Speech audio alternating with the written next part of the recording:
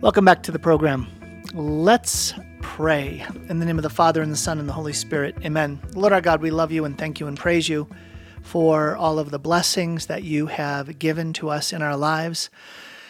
Lord, I thank you for the revelation of your most sacred heart.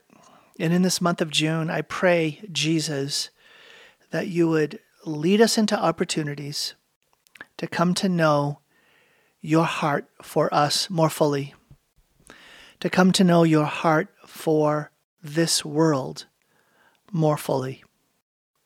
Jesus, please do what you need to do to break open those stubborn places of resistance that exist in my life and in our lives, in the lives of my dear listeners.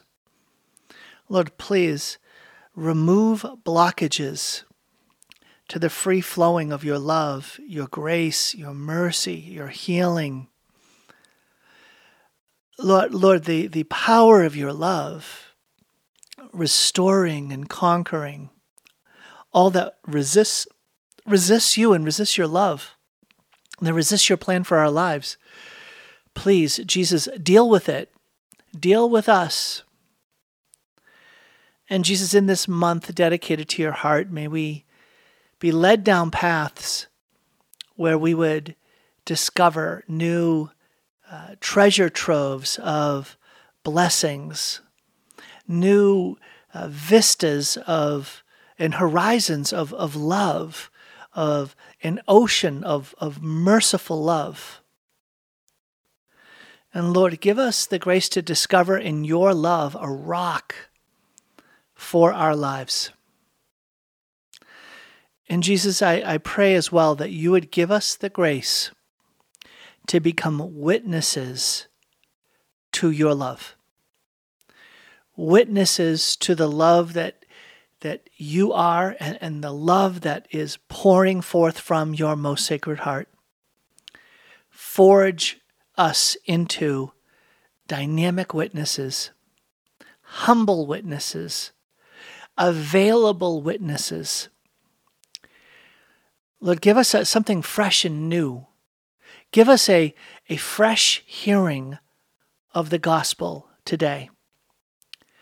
Lord, surprise us by helping us to discover new facets and new depths of things that we've already heard before, of things that we've already known. Give us fresh bread today, Lord. Give us that savoring of fresh bread. And we make this prayer in Jesus' holy name. Amen. In the name of the Father, and the Son, and the Holy Spirit. Amen. Fresh bread is just a thing, right? It's bread, and it's bread that is newly made. But there's fresh bread, and then there's fresh bread. So, 1976, my family took a trip to northern Italy, to a tiny town, a tiny little village, not even a town, a village called Giustino in the Dolomite Mountains near Madonna di Campiglio. The largest town nearby was called Pinzolo. Pinzolo was famous for its knife sharpeners. That was the trade that came from that village at the end of this valley in northern Italy between Trent, the Council of Trent, Trento, and Bolzano, the city further to the north. My mom was born there in 1940, so during the early stages of the Second World War, and she came over to America after the war. And so this was my first opportunity, 1976, to go with my family, and we spent several weeks in northern Italy. And we got to stay in the house on the plot of land where my mom grew up. And for a brief time, we also stayed in a home in Giustino, which is the next town over. Next town over is, it took us maybe, it was a 100-yard walk, not even, to go from one town to the other, separating these two little villages. And staying in my mom's cousin's house. Why am I telling you this story? Because of fresh bread. One of the things that we were introduced to in Giustino was this tiny little like drugstore, this tiny little market across the street from the house where we were staying. And every morning around 7 o'clock, this truck would pull by, this like one of those three-wheeling, maybe you've seen a three-wheeler truck, would pull up and you could hear the exhaust. It was kind of a loud exhaust. And the guy would come out with a big kind of clouded plastic bag full of fresh panini. Pane in Italian is bread. Panino is a little piece of bread, a little like glob of bread, a little roll, a fresh Italian roll. And I'm hungry just talking about it. We squealed when one of us got to run down the stairs, across the street to the market to get some fresh bread for breakfast that morning. And if we were really lucky, we would also have some fresh cut meat, and the panini would be used for sandwiches at lunchtime. Oh man, what great memories. And the funny thing is the memories are connected to the bread. I remember some other parts of that trip, but just to focus on that reality that something you can encounter over and over, it's the same thing, but boy, it's different. It's new every time. It looks the same. It's the same thing dropped off by the same truck around the same time every day, but it's fresh. It is enjoyable, right? I bring this up because in the history of our Catholic faith, in Christian tradition, it has been used again and again, the idea that God's Word is like fresh bread. God's Word, the Scriptures, the Gospel, is like fresh bread. Fresh bread, you get that total experience, the smell, the texture, the crunch, the taste, the enjoyment, the part it plays in bringing about the communing that happens around a meal, and all that gets enabled by that fresh bread. That's like God's Word. The saints and wise holy theologians down through the ages talk about serving up God's Word, serving up the Word of the Lord, serving up the gospel of Jesus Christ, using the analogy of baking fresh bread. And so that's what I want for you this month of June. This month, guess what? It happens every 12 months. It's just another June. It's just another June 1st. It's just another month dedicated to the most Sacred Heart of Jesus. Or is it an opportunity for fresh bread? Is it a chance for the Lord to serve up to you some fresh bread in your own life of faith? That's my hope. Just like my hope yesterday on the Feast of the Visitation was not just the correct theological understanding of the event of the visitation in the Scriptures, but that you would have a visitation. So also on Sacred Heart Radio, on the airwaves dedicated to the most Sacred Heart of Jesus, my prayer, my focus, my effort this month, when I have a chance to come to you, is to be praying for you and to be begging the Lord for opportunities on this program through the guests that I have on, through the conversations that I have with our wonderful priests on Mondays, with Carrie on Fridays, with others, to plunge into the most sacred heart of Jesus, to invite you to dive in, to invite you to experience in a fresh and new way the love that dwells in His heart for you, His heart beating with love for you.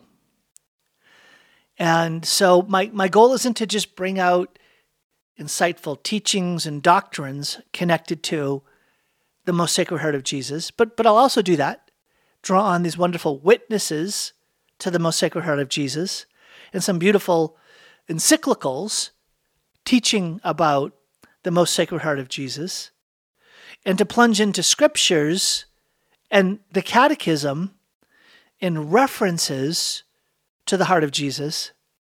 But any and all of those things, fresh bread. Fresh bread's my hope.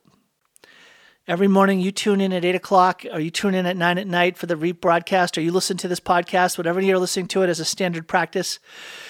I want you to remember that 3-wheeled little truck coming through with the loud exhaust at 7 in the morning. This is happening at 8 in the morning. Fresh bread is being served up. I want nothing less than that for you. Fresh bread. Today I'm going to get some fresh bread from a book called Paradoxes of Faith, Henri de Lubac. One of the practices that I enjoy very much is reading books of Catholic literature, theology, spirituality, books that are worthy of being read. And I particularly enjoy books that have these aphorisms, like pithy sayings, like really condensed, dense statements that you can like literally take it in like a panino, right? Like just a little piece of bread. You can crunch into it and you can just take it in and you can chew on it mentally, reflect on it, and then let it settle in. And so one such book published by Ignatius Press is called Paradoxes of Faith. Paradoxes of Faith. What's a paradox? How many times do you hear me say, if you've listened to Sound Insight over the years, you hear me say, is it this or this? And the answer is yes. Is the heart of Christ that's revealed in the month of the Sacred Heart, is it the divine heart of Jesus or the human heart of Jesus? Yes. Yes. Is and I could go on with 100 examples, but that's a paradox. It's not a contradiction.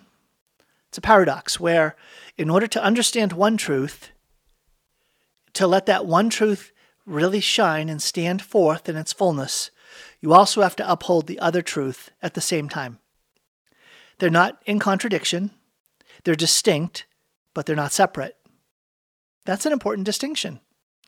The distinction between distinction and separation. Think about it. That's important to hold on to. And so I am going to draw upon a number of these aphorisms, these brief statements from Henri de Lubac in his book Paradoxes of Faith, published by Ignatius Press. There's a second one called More Paradoxes of Faith. I don't care for that one as much. Just get the first one, Paradoxes of Faith. There's one by Peter Kraft, which is it's also published by Ignatius Press. I don't even know if they publish it anymore, but get it online if you can. It's called A Turn of the Clock. It's shorter than this one, but it's delightful. It's a delightful book of aphorisms. There's another one by Hans Urs von Balthasar called A Grain of Wheat, and amazing book of short sayings. Henri de Lubac has another book that, well, it's not, I won't even mention it. No, it's called The Discovery of God, but it's not quite the same. It's shorter segments of themes, but it's absolutely profound. And von Balthasar has another one that's somewhat like that called The Paschal Mystery, Mysterium Paschale. But let me dive into these books, and I want to hand them on to you so that you can delight in them too, like a panino. Back in a minute. Hey, welcome back to Sound and Sight. This is Tom Kern. It's great to be with you. I got to tell you, the reason why I'm even picking up this book is that I gave it to Mary Grace, my oldest daughter, who's back home for the summer, working here and living with us, and it's such a gift to have her here. Such a blessing to have her spirit and her leadership among her siblings. But I've been able to pass on to her books that, with her study, she's studying English in college and is really flourishing. I love it.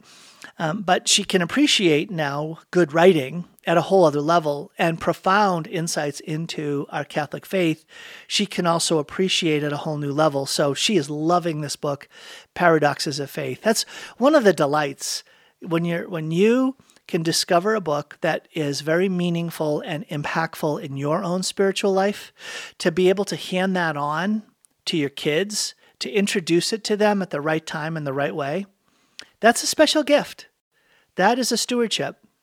These books this particular book I discovered on my own, but Henri de Lubac I discovered really as a result of Ignatius Press and Hans Urs von Balthasar. And so I can kind of trace that lineage back. But Henri de Lubac has just a number of amazing books. Okay, so the point is, think about those books that have had the biggest impact on your life and share them with your kids. Share them with your grandkids. Don't leave unsaid or unshared important books that have had an impact on your life. I have to remember to do that because I tend to be more of an introvert and a private person. I know that sounds weird, but it's true. I'm more introverted and private, so I tend to say less than more to my kids. Yeah, it's true. Okay, so let me give you this first one because it's apropos. It's fitting for the theme I've been talking about so far. De Lubac says, nothing remains intact without effort. Repetition of formulae does not assure the transmission of thought. It is not safe to entrust a doctrinal treasure to the passivity of memory. Intelligence must play a part in its conservation, rediscovering it, so to speak, in the process. Nothing remains intact without effort. Repetition of formulas does not assure the transmission of thought. And that's what I'm talking about. We can memorize doctrines. We can learn to defend doctrines with apologetic effort. We can learn to expand upon our understanding of doctrines through catechetical and theological reflection. But in order to plumb the depths of them, it takes some personalization. It takes some making it one's own. It's not enough merely to memorize. We need to ponder. We need to hold that object up in front of us and look at its various facets. We need to ponder, what does this doctrine mean for my life right now? What's entailed in this doctrine, if this is true, for how I'm supposed to be living? All of those types of things. That's the fresh bread. That's what I want for you this month when it comes to the Sacred Heart. Not a mere repetition of a doctrine, but a pondering together, a reflecting together, so that we discover in a whole new way the love of Jesus that is there already in the beating heart of love, revealed to us in his most sacred heart. So I really encourage you to do that, to make it your own so that it's alive in you. And when it's alive in you, it's so much easier to then share it with others as well. This actually leads me to another quote. And I'm taking most of the quotes today from a chapter of his on witness. And that's really what I'm talking about. What is witness? Witness is about giving evidence regarding the reality of something, the truth of something, the event, which we participated in or were observant of.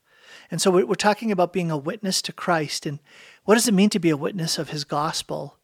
And that's not always easy, but how do we do that? And so I'm going to share some examples of how I was asked to do that today, literally in one day, yesterday. So literal examples of being a witness to Jesus Christ, and how when we take in his fresh bread, when we take in his word and it becomes a living word in our lives, he is giving us a stewardship. He is giving us a entrustment of being a witness to others of the goodness and the truth and the beauty that has been handed on to us. And so Lubac says, think, live, be. Next, try to express scrupulously what you think, what you are living, what you are. Think, live, be. Next, try to express scrupulously what you think, what you are living, what you are. And so this is where it will take some effort. If we're going to be a witness to the Lord, a witness to the heart of love that is revealed to us in this month, then it's going to take some effort. It's going to take some pondering. It's going to take some bringing into life what it is we've pondered. And it's going to take take stock of the fact what we think about and what we live, we become. It's going to touch us that deeply. That's who we are. Now, Lubac talks a lot about popularization. He says, nothing is more contrary to the idea of testimony than the idea of popularization. Nothing is more different from apostolic work than propaganda. And then he quotes Péguy, another French philosopher of the late 19th, early 20th century. He says, when I see my best friend coming, I do not say to myself, how am I going to manage propagandizing him? He goes on and says another one, you cannot popularize religion the way you popularize a science. Neither ingenious methods nor literary gifts can succeed in doing it. All of these different quotes are connected to this idea that don't measure impact, don't measure fruitfulness of what it is that you are witnessing to based on popularity. There's a difference between results and fruits. Results are measurable. How many clicks, how many likes, how many comments, how many shares, how many views, how many minutes watched, how many followers, how many fans, right? It's easy for us to look at those things and identify that with fruit. And it's not that those are radically separate, but they are distinct. Some of the most fruitful apostles and witnesses in our time are hidden away in cloistered monasteries, unknown by us, but known to heaven, visible to heaven. In fact, Henri de Lubac says, the profundity of a spiritual act is in direct proportion to its author's commitment in it. The profundity of a spiritual act is in direct proportion to its author's commitment in it. How deep, how expansive, how impactful is this spiritual act that we're doing? And you think of the act of giving testimony, of sharing the gospel, of sharing your faith with someone. The impact is connected to our own individual, hidden, private walk with the Lord. And so it's not just a matter of, did I say something out loud in a public setting, but rather, no, am I quietly seeking the Lord in the quiet of my own intimate life of prayer, For when I encounter the heart of Jesus in my own prayer time, that's when it will carry forward whenever I'm going to talk about the heart of God, the heart of Jesus, in a public place. Right? So if I'm having a chance to share with someone, witness to someone in the course of an ordinary conversation, then part of how that's going to show up is this powerful truth that St. Thomas Aquinas brought out. He said that the act of teaching reveals the spiritual life of the teacher. Whether you like it or not, want it or not, intend it or not, the how you teach, what you say, is a revelation. It shows forth the depth of one's own contemplative union with the very reality you're teaching about. And so, how does this show up? Okay, a couple of quick examples from yesterday. So, I had a real estate meeting. So in a real estate meeting, I'm going to someone's house to talk with them about the idea that I might list their house, put their house up for sale. And coming into the house and talking with this couple about this is a big deal. This is an important act. And I said, can we pray? And they're like, sure, absolutely. And so I prayed. And it wasn't just that I began with a formal act of bringing God into it. No, it was a revelation. It was an exposure of the heart that exists in me for this couple.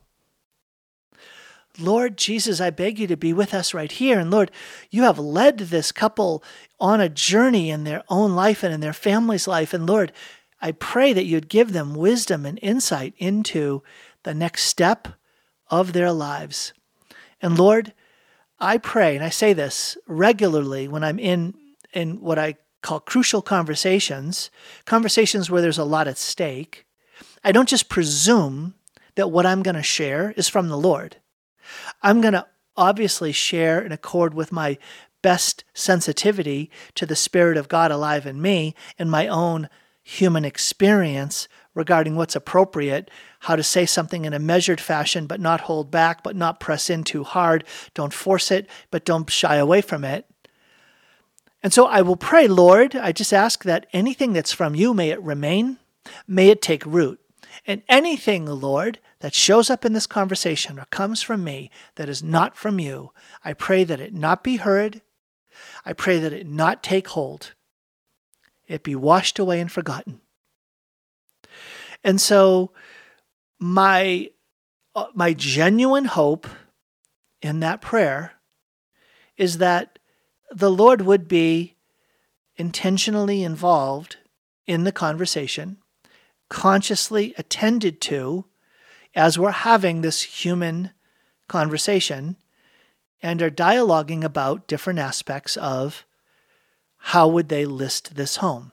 Like when I say list this home, I'm not sure if you know exactly what I mean. What I mean is, okay, what would be the right price point? Okay, so here's a comparator to other homes in the area. Here's what's happening in the market, the real estate market right now.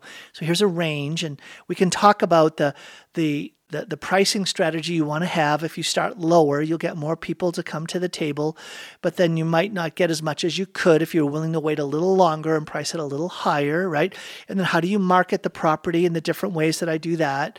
And so, yeah, I'm using my experience in marketing and my experience in pricing strategy and negotiation and my experience of what's going on in the market, but I'm also investing this conversation and relationship in prayer. Now, honestly, this was not a big stretch because the couple I know from church, so I know that they're people of faith. I know that they're people of prayer.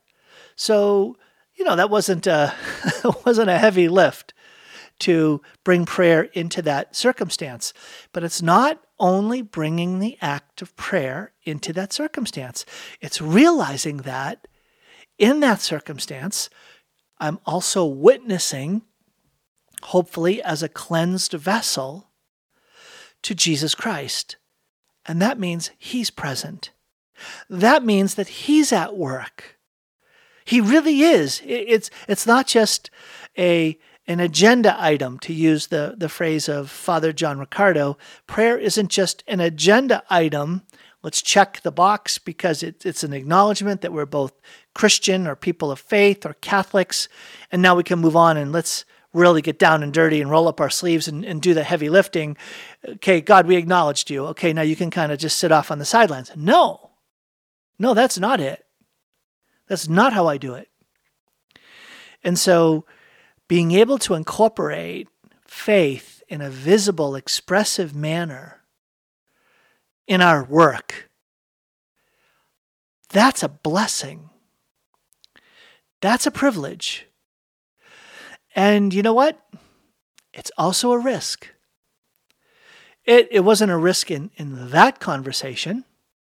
In that particular conversation, not a risk, because it involved a couple that I knew from situations and circles of faith. But I had two other conversations yesterday that's not the context. Now, what do I do when I'm faced with that? Well, I'll tell you in just a minute on Sound Insight. Let's be witnesses to Christ.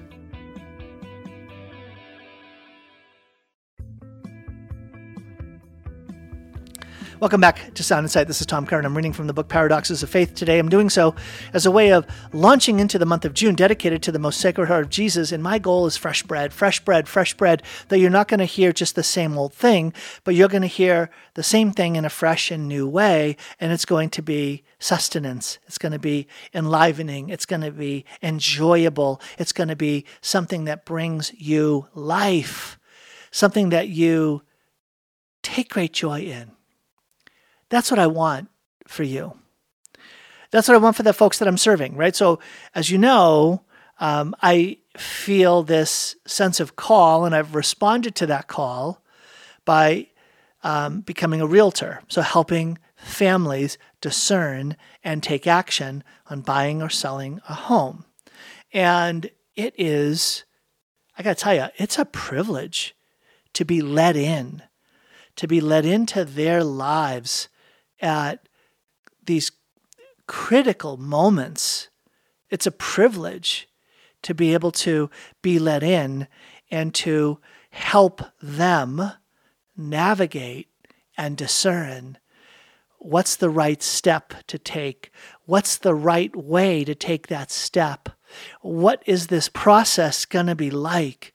Where are we going to find a sense of confident guidance and a sense of clarity and assurance that we're doing the right thing every step of the way?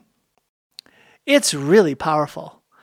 And I can tell you, just in my work accompanying families as a realtor, it is so much like the work I was doing for 25 years, helping companies as an executive coach and strategy consultant, working with CEOs and senior executives, helping them with their teams.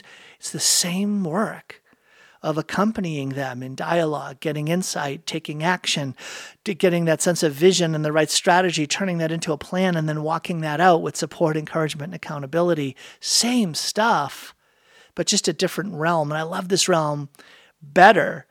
But let me tell you, it's both rich and exhausting. It's exhausting because I do it again, and I do it again, and I do it again for another family, another family, another family. And so it feels different right now. This feels like a different moment than it did a year ago and 2 years ago when COVID was impacting things so much. People had a lot more freedom to make a move because of the options that the companies they worked for would give them to work remotely. And a lot of companies have removed that freedom. And so it's like for some, that door has closed. The door of saying, I can easily access the idea of remote work because of the company policy. Now it's a lot harder. And so the wall has become higher because the door has become closed, and finding another door to go through or finding a way to get over that wall, that's just harder.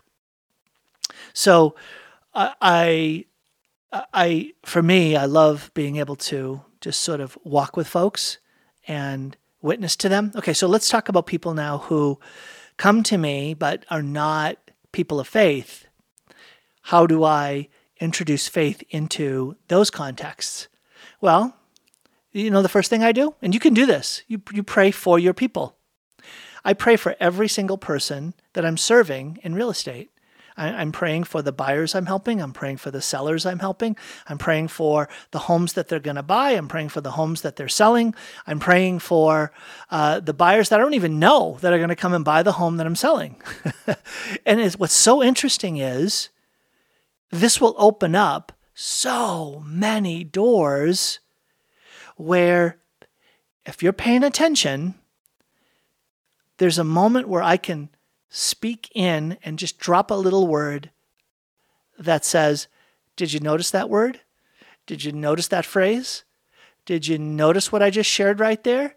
And if there's any acknowledgement, then it's like, yes, I now have permission to bring out in a stronger way, a clearer way, the reality of prayer. And so it's the case that a couple of the folks that I'm serving that I did not meet in the context of faith. They don't realize or know anything about my background in ministry and church stuff. And then all of a sudden, there's a moment that comes up, and I mention, I've been praying for you, or I've been praying for this home to sell, and I said, I hope it's okay that I said that. Did you hear what I just said? I hope it's okay, or I hope you don't mind if I'm letting you know that I'm praying for this. And it's so interesting, the responses I get. No one has been offended. No one. No one's been offended by that. In fact, they've all responded with, wow, thank you, in their own way. And they'll say, hey, I'll pray for that too. And then it's amazing how that little open door can become a common theme that can become more naturally introduced into communications.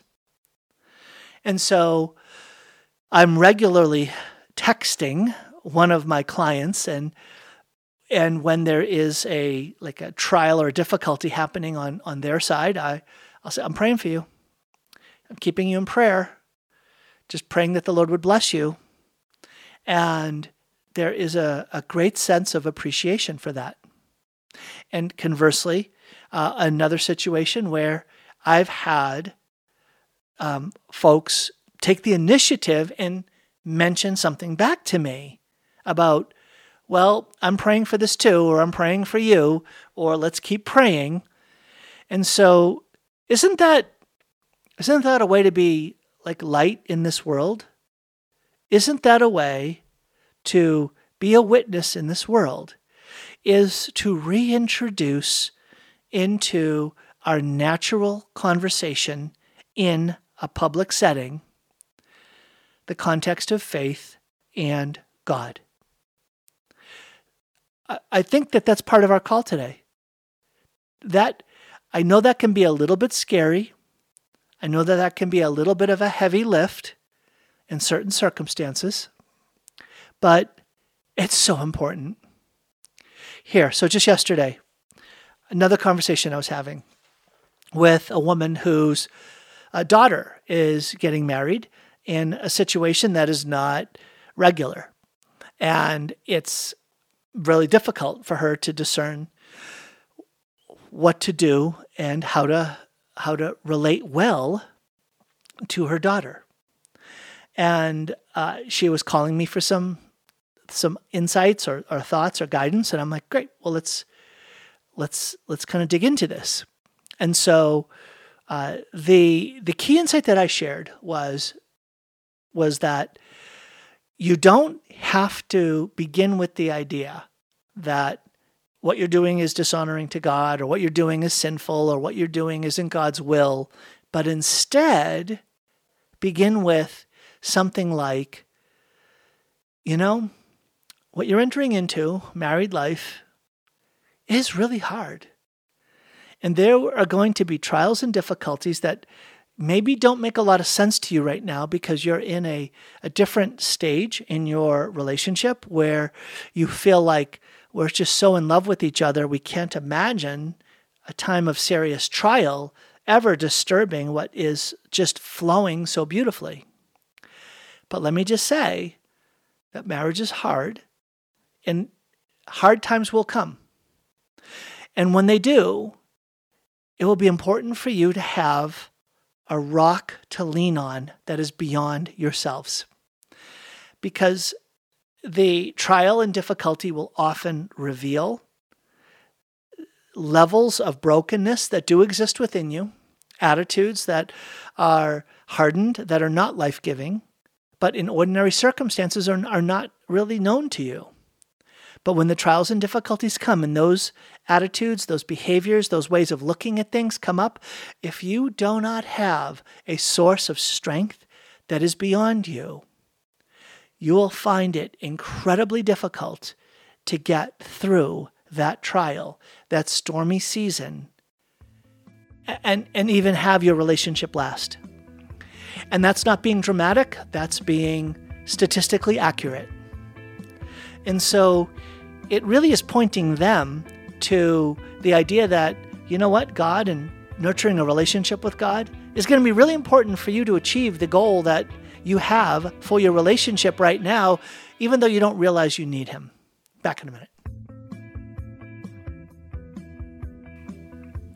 Welcome back to the program. So what I was just talking about beforehand was another conversation just from yesterday where I was giving a little bit of coaching to this mom whose daughter is getting married, and there's some real struggles, some real hand-wringing around they're entering into marriage without a basis of faith.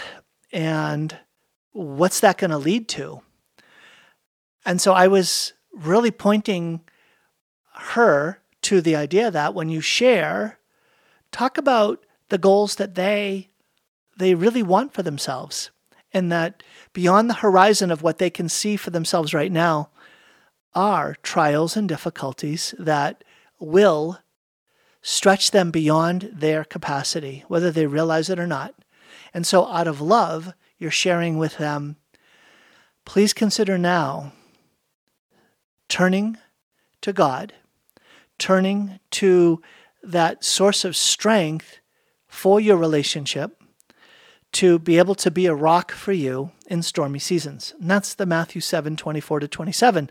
That's one of the Gospels that are an option for the nuptial mass. That was the Gospel read at Carrie and my wedding, almost 29 years ago, 28 and a whole bunch of months, 28 years and a bunch of months ago. And boy, it's so true. It's just so true. The trials, the stormy seasons, and that Christ is the rock. That Christ is the rock. He vows to be the rock in our marriages. He's ready to be the rock in our marriages. And that's good news. And we should witness to that.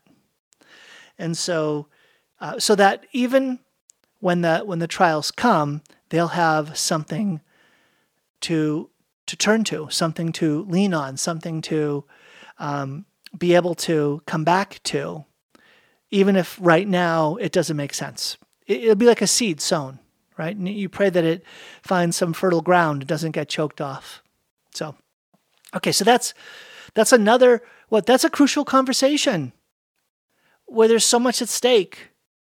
That's one of the another conversation I had yesterday.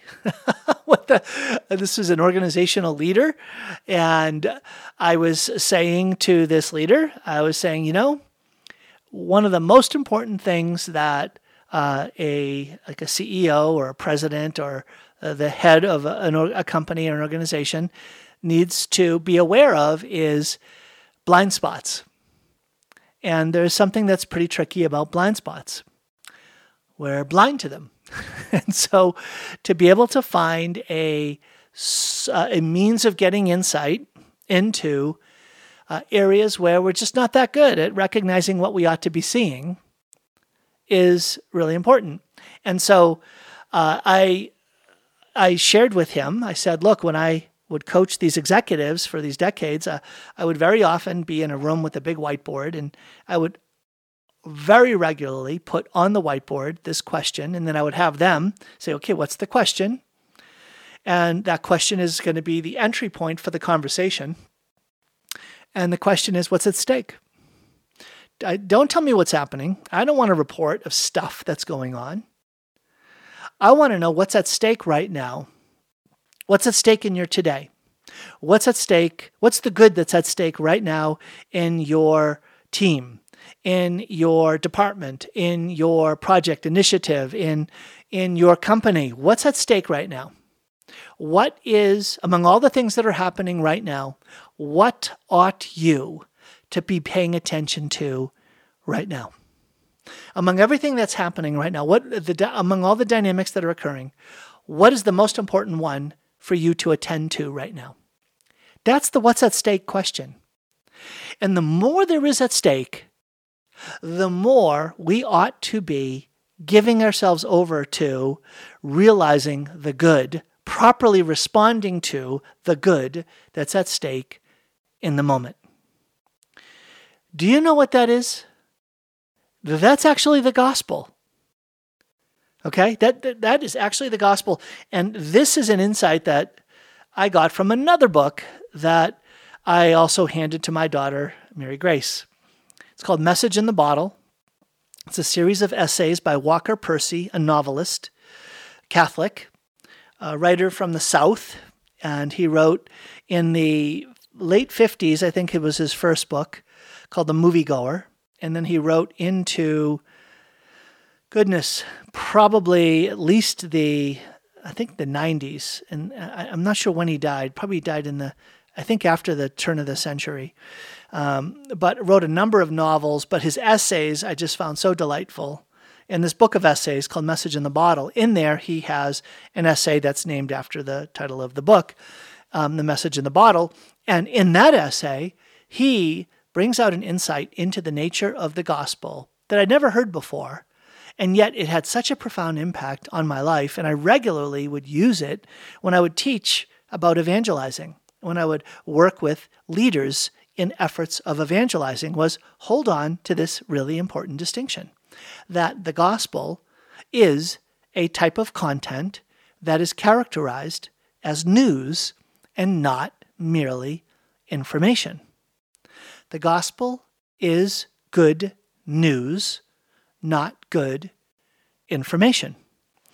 And the difference, so says Walker Percy, is that news is that kind of information, that kind of communication that when it's heard, it must be responded to. It must be responded to, and if you don't respond when you hear the announcement of the good news, then you have not heard it as news, but merely as information. And so the simple example that I like to use, and this is going somewhere, so please stay with me, is imagine that you're in a school, in a classroom, you're a student, and all of a sudden the principal comes bursting into the room and says, everyone, there is a bomb threat that we've just received, and there's only one door that is safe for us to evacuate the building. Follow me right now because the bomb is going to go off in 60 seconds. And then he goes dashing out the door down the hall. What do you do? And of course you say, well, that's easy. The answer is you get up and you run out the door and you follow the principal out the one safe exit to safety, and you do so quickly. You do not delay. you take immediate action because there is so much at stake, like your life and the lives of those with you. Now, that's the immediate, obvious, straight line answer, but stop and ask yourself, he comes running in and he says those same words, but this time he does so with a wink and a laugh. Hey, everyone, there's a bomb that's about to go off in a minute, and I know the way out. Come and follow me. Okay, guys, what are you going to do now? Well, all of a sudden, the response that we would make is dependent upon the credibility of the one who makes the announcement. What are we picking up? How is this announcer of the good news showing up? Is he showing up with the degree of seriousness that you'd expect in someone who's announcing news of the greatest importance? And therefore, you must respond with the greatest of alacrity, right? Go, quickly, now, quickly. That's the gospel. The gospel is good news, not good information. If the principal come running in and said, hey, everybody, 2 and 2 is 4, we'd say, oh, well, okay, got it. Okay, that was pretty intense for a piece of information that we already knew, or we could have picked up anywhere. So one of the biggest factors that holds back the work of evangelization, the work of us proclaiming the gospel of Jesus Christ, the work of announcing good news in our lives, is that we too often have learned the gospel in a context where we received it as information. We memorized it, we studied it, we answered questions about it on a test, and then we moved on and learned other information about God as well. But that's not the good news. Tonight, my son John Luke and my daughter Annalise are going to be confirmed.